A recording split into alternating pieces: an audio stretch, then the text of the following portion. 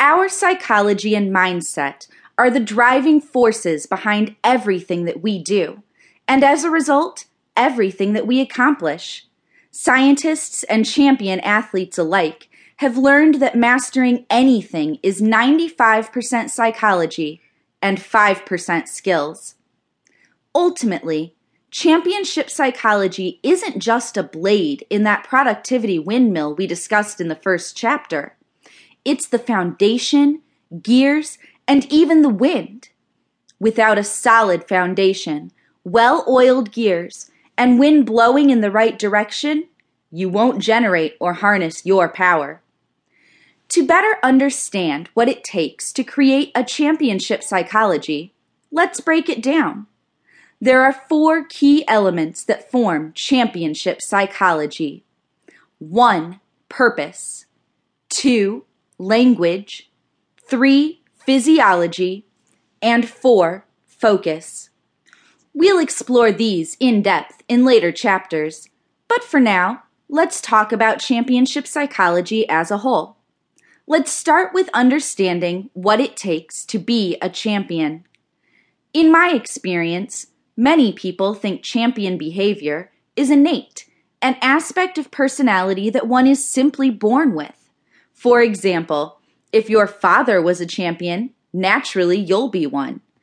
And if not, you're doomed. The good news is there's no champion gene.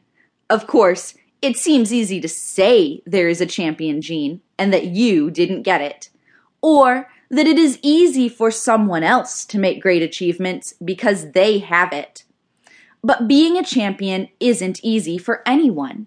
It requires desire, dedication, commitment, perseverance, and practice. Champions are not born, they are made. I didn't wake up one day with a sudden insight into what makes some people wildly successful where others have failed.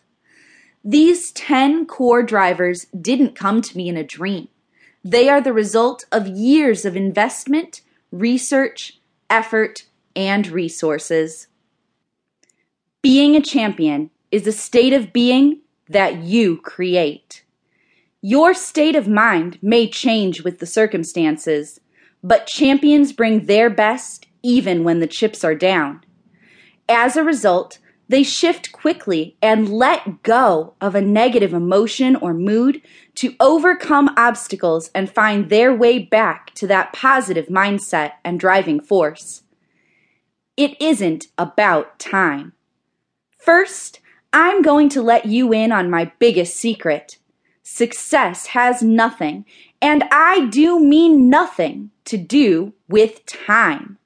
Time management is the greatest challenge that most of my clients report, but it has little effect on their productivity and/or profits.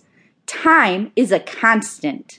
You can't control it, and you can't make more of it. Time doesn't fly or run out. We can't create it, but it is a precious commodity. In order to understand how to consistently achieve what we want with the least amount of effort, we need to get to the root cause of the challenge, the main driver.